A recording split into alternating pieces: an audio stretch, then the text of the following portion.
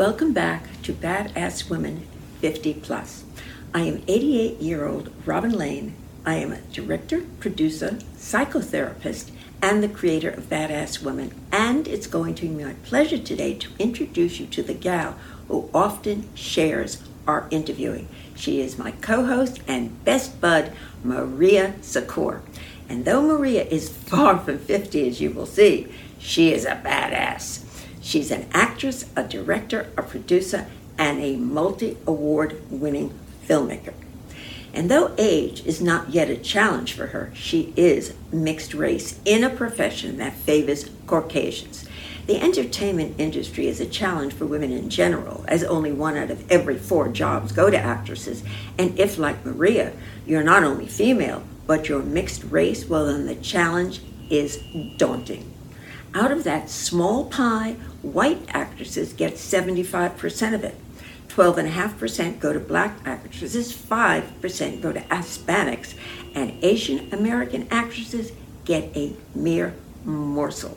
So how does an artist overcome all of these odds and stay viable in this industry? Well, Maria Secor is here to tell us. But before we delve into all of that, let me introduce her to you by way of a clip of her performing opposite Zoe Saldana and Omar Gooding in the TV series Playmaker of New Orleans, back somewhat at the start of her career. And though the quality of the video has deteriorated a bit, her star quality shines through. Girl, you are fine. That's real. That ain't a wedding ring, is it? No, it's not, baby. That would be on this finger. Okay, just making sure. But that is so sweet. You say the nicest things. Let me get your number before we get up out of here. For real. Wait, is he for real? Yeah. Bartender, help him play out, man. Can I get a pen? Tracy! Tracy! Oh, everybody, this is my little baby sister, Jada. Hi, how are you? Oh, champagne, bartender. Oh, Take off your jacket. it's your shirt. Oh, it's cute. Look at this. Girl, tonight we are going to celebrate. Here. You are a full-fledged woman now. What are you saying? Here's to my little baby sister, Jada. This is her big night. Bartender, cherries. Oh, no. Yo, baby, you go to SC2? Excuse me, this is my little sister, and she is spoken for. So, Maria Secor, that was Playmakers of New York? Is that correct? That was actually Playmakers of New Orleans. Playmakers of New Orleans, and you were wearing your braids in that. So, one of the things, we will get into more serious stuff, but you get into parts through hairstyles, correct? Absolutely. I mean, Because as our audience is going to see in your videos, each part's a different hair. well, it's all a part of slipping into fiction. I mean, today for this interview, this is blow-dried, curled, and dropped a little bit longer. You know what I mean? Ta-da! How does it look? It looks gorgeous. So today I'm being myself, and I'm here with you. So this is my Maria hairstyle. I'm pumped up a little bit. But yes, when I do slip into fiction, it's great because all of my characters have different hairstyles. It's a staple for not only actresses but for ethnic girls like myself. Talking about ethnic girls. Yes. So, in that you played one kind of ethnicity, and you have had an issue throughout your career. I mean, being as talented as you are and as beautiful as you are, you should have been a big star by now, and that's held you back, hasn't it? It has. It's interesting when you say you should have been a big star. I mean, what does that really mean? Money, fame, okay, and having Sure. the option of picking the parts you want to play. That's what it means. Right. Artistic freedom. And I guess I slipped into, at one point it was a B actor, and then one point now it's working actress. I think that race plays a very important part, especially now. Oftentimes I hear people say, Maria, it should be easier for you now as an actress because ethnic actresses are working. That's a lot of bull. That's so not true. Um, and those same people, unfortunately, sometimes most of them even come across and they'll say something like, oh, well, why do we have to hire all ethnic actresses? Or you look at projects that mainly are African American. That doesn't necessarily mean it's an African American project or an all Asian project. I mean, when you see Steven Spielberg doing The Color Purple, I mean, it's a film, I think that we just get so pegged into certain places. And it's been very hard for me because I've never been, well, obviously I can't play Caucasian, but I'm never Spanish enough. I'm never Black enough. I'm never Asian enough. I'm never mixed enough. It has played a big role for me in my career. And it's been very difficult, but it's part of the package.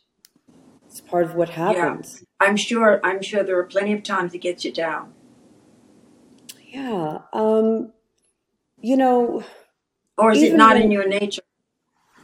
No, it's not in my nature, but it is very frustrating because, you get to a point where you hear casting directors or producers call you personally and talk about how close you were or how you were almost there. Talk about how what you are? I didn't say that. Say that again. I didn't understand what you said. They talk to you about how what you are? About how close to getting a role you were or how much they close. Enjoyed close or how much they enjoyed your performance, but how I would fit in a cast, right? Because there's also something that we always have to think about, which is, and I learned this as a director, is that there's also somewhat of a cast palette that you have to look at. So majority of the times, the lead actress is Caucasian. And of course. Right? And if she's blonde hair, blue-eyed, I may be a little bit too strong next to her. Or, I might not fit. Or the times that I was able to play a leading lady, right, which were very few, you look at, well, my best friend, who would that be? Usually it was someone ethnic. It was never someone that was Caucasian. I mean, I can't recall a time where I was a leading lady and my best friend was Caucasian, blonde hair and blue-eyed. Maybe a brunette, maybe a little bit more of the lines of someone Italian or Latin or someone of ethnic descent. So, what you were talking, excuse me, Marie, but what you were talking about before, about how people say, oh, well, it's so much easier now. I hear that all the time. I hear that from friends that should know better. That will tell me, oh, well, minorities are getting all these roles. And it's so crazy when you look up the statistics. It has nothing to do with reality. But I think that also teaches me that if it's a person that's white, they really haven't learned the lesson. You see, you can't really just preach and say, hey, give someone an opportunity of a certain ethnic background, race, or religion.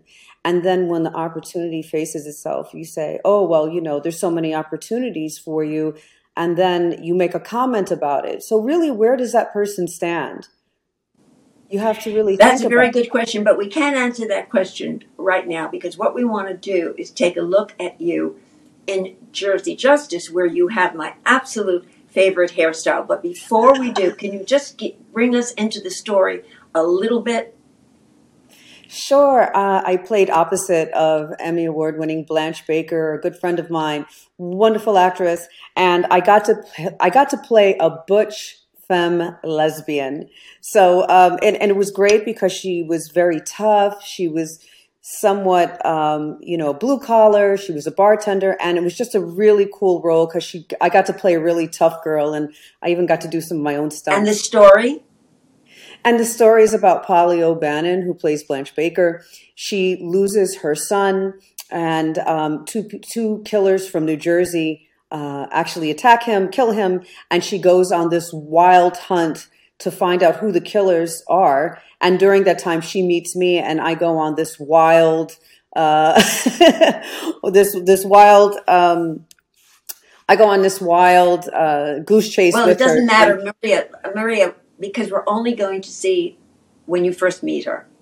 Okay. So as long as the audience is brought into that. So let's go to video. I don't know. You need anything else? You want another shot? No. I'm done here. But, maybe you could help me. Oh, sure, anything. I mean, anything. I'm going on to Tabernacle. I'm looking for this place called Mrs. J's. I'm looking for these two men. They killed my husband. I am going to find them, and I am going to kill them. Do not let us get in your way. Be quiet, Finn. Look, lady. I mean, you could call the police and this could all be Excuse me. I am going to do this, me, and I have to finish this today. Now, why don't you just help me? Why don't you do it for my son and my husband? Lady, these are the Hawks. And, these are the Red Hawks. You're going to be in a lot of trouble messing with these guys, especially Roberto and Carlo. Wait a minute. You really know them. What's going on here? Are you just trying to protect them? Oh, boy. Why don't I just call an ambulance to meet you at Mrs. J's? And you, remember the last time you f***ed with Carlo? Come on, Felix. Damn. That's my business, goofball. What do you know? More rumors from those pud knockers at the old Friendly Sons? You old f***ers are like old ladies with your f***ing gossip. No more booze for you, Finney. Out! And that goes for you too, Mrs. O'Bannon. Is this really gonna bring back your husband and your son? I'll pay you. You just tell me how much. Now you're talking.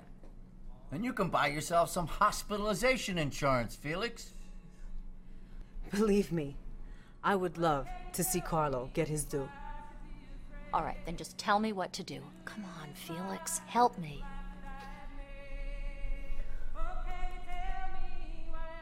Closing down. Everybody out. Hey, what about me? Go home, Finney. You're retired. Do something useful. Stop drinking so early in the morning.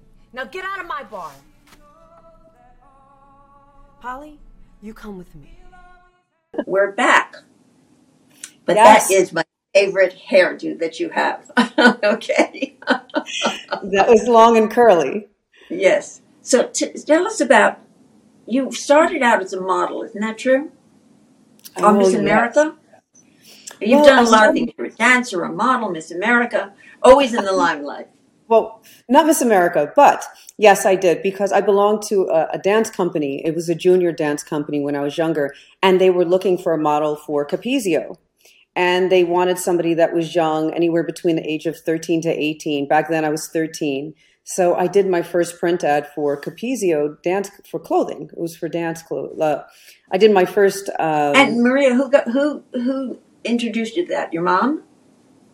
No, they were actually doing a search at dance companies and at dance schools. And so I sent in a photo, and then I remember it was a At 13, you were smart enough to send in a photo? Well, my mother did.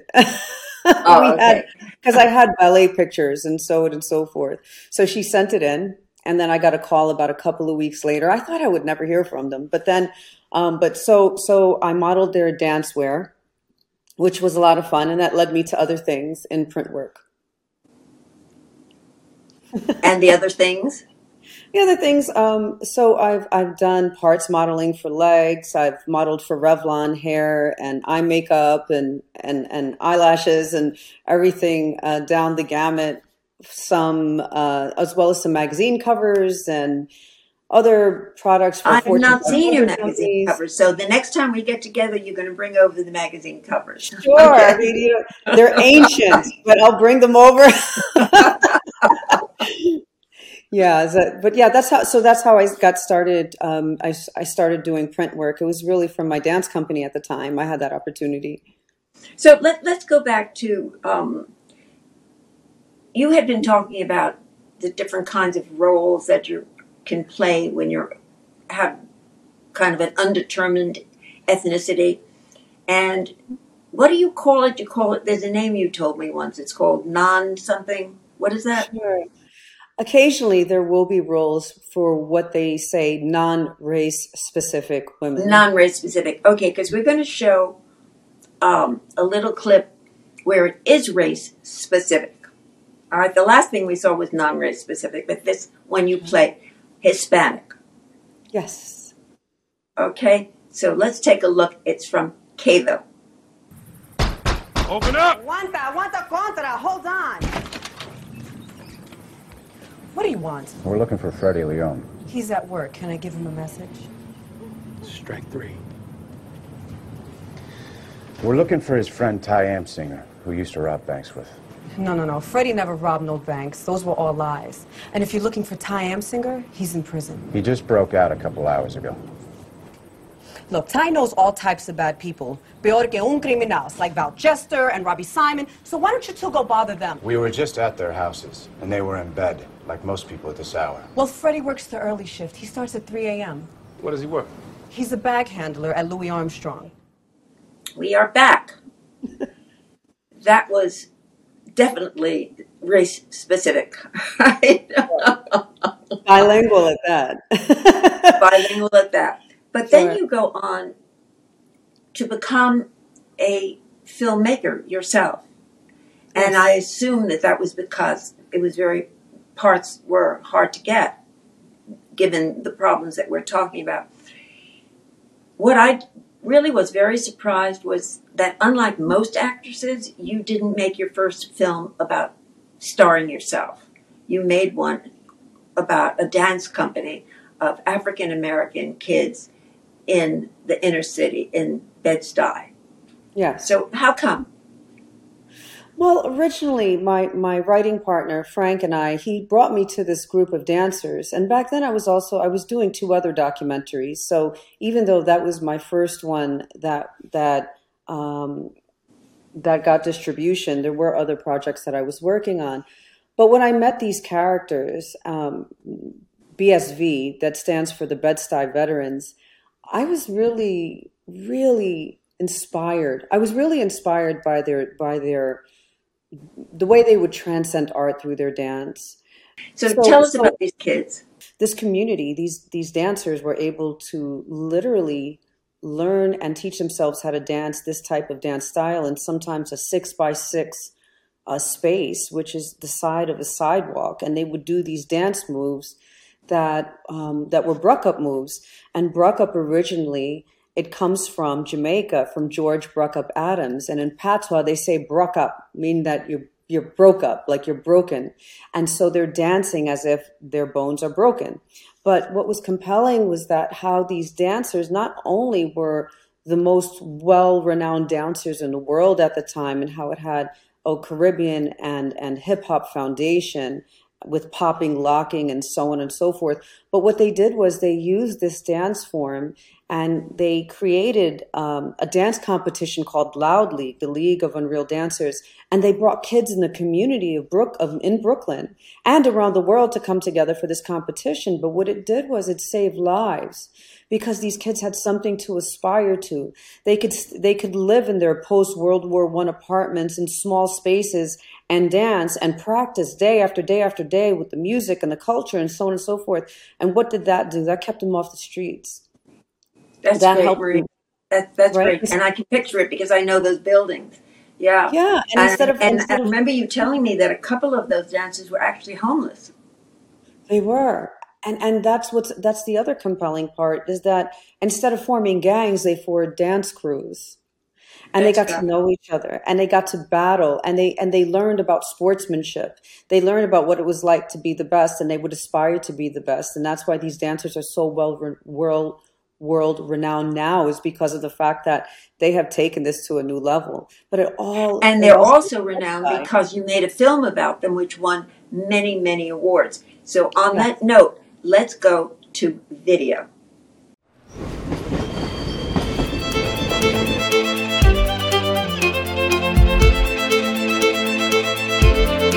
I had never seen anything like it.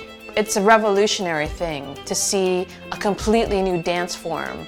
We dance like it's war. Like a ritual. Everything you do means something. That whole gritty nature of street dance, they know how to bring it. You're BSV, you're an innovator.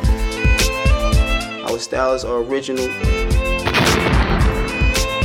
I'm George Adams, the original Bruckup. When I saw Bruckup, something connected right there. It's just when I found my passion. And I think that's what saved me. He is the start of what New York dance style is, period. Bruck Up is more than just dancing. It's becoming your own character, your own self. Right. What's BSB without the kids? We have to make sure that they stay out of trouble and hopefully love the dance. We want to show the world what we doing in Brooklyn, how we trying to beat the streets in our own little way. We all live in the same area, grew up together, know each other very well, and we love each other. I think the world is gonna look at these young men. One day somebody's gonna be like, I wanna be like them.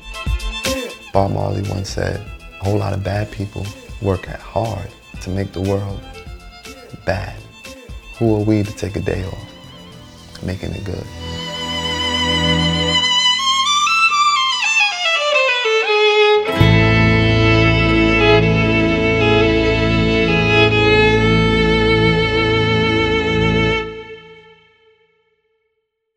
My So absolute favorite trailer.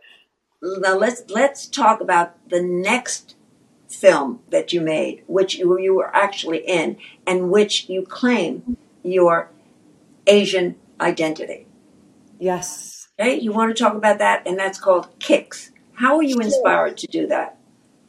Well, actually, it was after when President Trump was elected, and he moved with that Muslim ban, and it just stopped immigration. And then I thought about the immigrants in this country, about what they felt like. And in this case, my character was half Asian, half Puerto Rican, and another character was half Japanese, half Black. Another character was English and Korean. Hold on a second. Excuse me. You wrote, you directed it.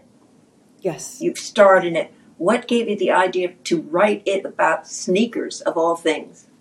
Well, in New York, it's very common that we have what you call sneakerheads, and it's a group anywhere between 8 years old all the way up to 58 years old, and they collect sneakers, and usually they have to wait online. And then I thought about it, and I said, how can you get an ensemble cast together in some way to talk about a racial issue that can ensue? And I said, oh my goodness, exactly. It would be a line where everyone is going to buy the latest sneakers, and these kids of mixed Asian race get together, and then of course a racial discussion happens overnight, and then in the morning the resolve is that they realize how they are all very similar by being part Asian, but also having an American story that's unique to them. What's interesting to me is that, as we've been talking, in your career, you were basically an outsider. And what I'm very surprised is in that film that the Philippines is considered to be outside. Well, why don't we go to video and people will see what I'm talking about. Change gon' come. Oh, yes you will. Change gon' come. Oh, yes you will. Come. But nah. Come. But nah. Come. But nah. Come. But nah. I'ma grab a hold of life and throw this chick by the neck. I'm tempted by the devil wearing Prada's red dress. Yeah, I tread in thick water, swimming in the deep ends. Yo, I'm shooting people's bonds, care about a vest. I'm all about $1, wanting more, nothing less. Yeah, that's why it's like Khaled. We the fast. All right, listen up, sneakerheads. Now, I'm going to be handing out numbers for the limited edition Yakisotos. But I do have some rules. Number one, if you leave your spot in line, you're out of the line. Okay? Also, I only have one size per pair, so some of you will get a pair, some of you won't. You're number one. See, that's what's up. That's my name, too. That's your name? Yeah, I'm a lyricist. I'm number one. You know, if you're hashtagged on social media, you may come up as a Chinese restaurant. Trying to play me. All right, who's number two? I am. What are you, twins? Can't be the both of you. We both got it at the same time. All right, but you can't be the same size, right? What size are you both? 12 and a half. You know what? Figure this out on your own. You're adults. Barely. All right, what's up with the two of you? Well, we both have the same issue, but I believe in ladies first. Well, I believe in women's lib, so you need to wait, homie. I'm not your homie. All right. What size are you, ladies? 5.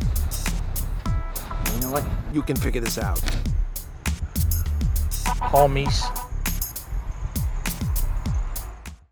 Look, we're all obviously Asian. I mean, I'm full Asian, you both are half Asian. We're all the same. No, we're not. Malcolm and I, we live it. We contribute to it. And so do white people and Asians and the whole damn world. Where are you from? Jersey. Where are your parents from? Puerto Rican and Filipino. Filipinos aren't even Asian. You're from the Pacific Islands. Wow, she went there.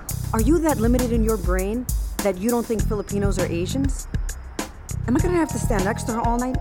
Mixed breeds are always fighting for something, especially Amerasians. Really? I'm just saying you guys don't know who you are. I know that my mother was Filipino and my father was Puerto Rican. You, on the other hand, you dress in hip-hop like you own this fat. More like pose. Or steal. Who are your peoples? Asians that want to be down? You just use our fashion and dress like us and party with us until it's over. And then you say that we have problems? The Philippines has problems. Puerto Rico has problems. You are the problem. You have problems. Damn, she's mean. Okay, so we're back. So tell us about the future. What's coming up for you? What you're working on now?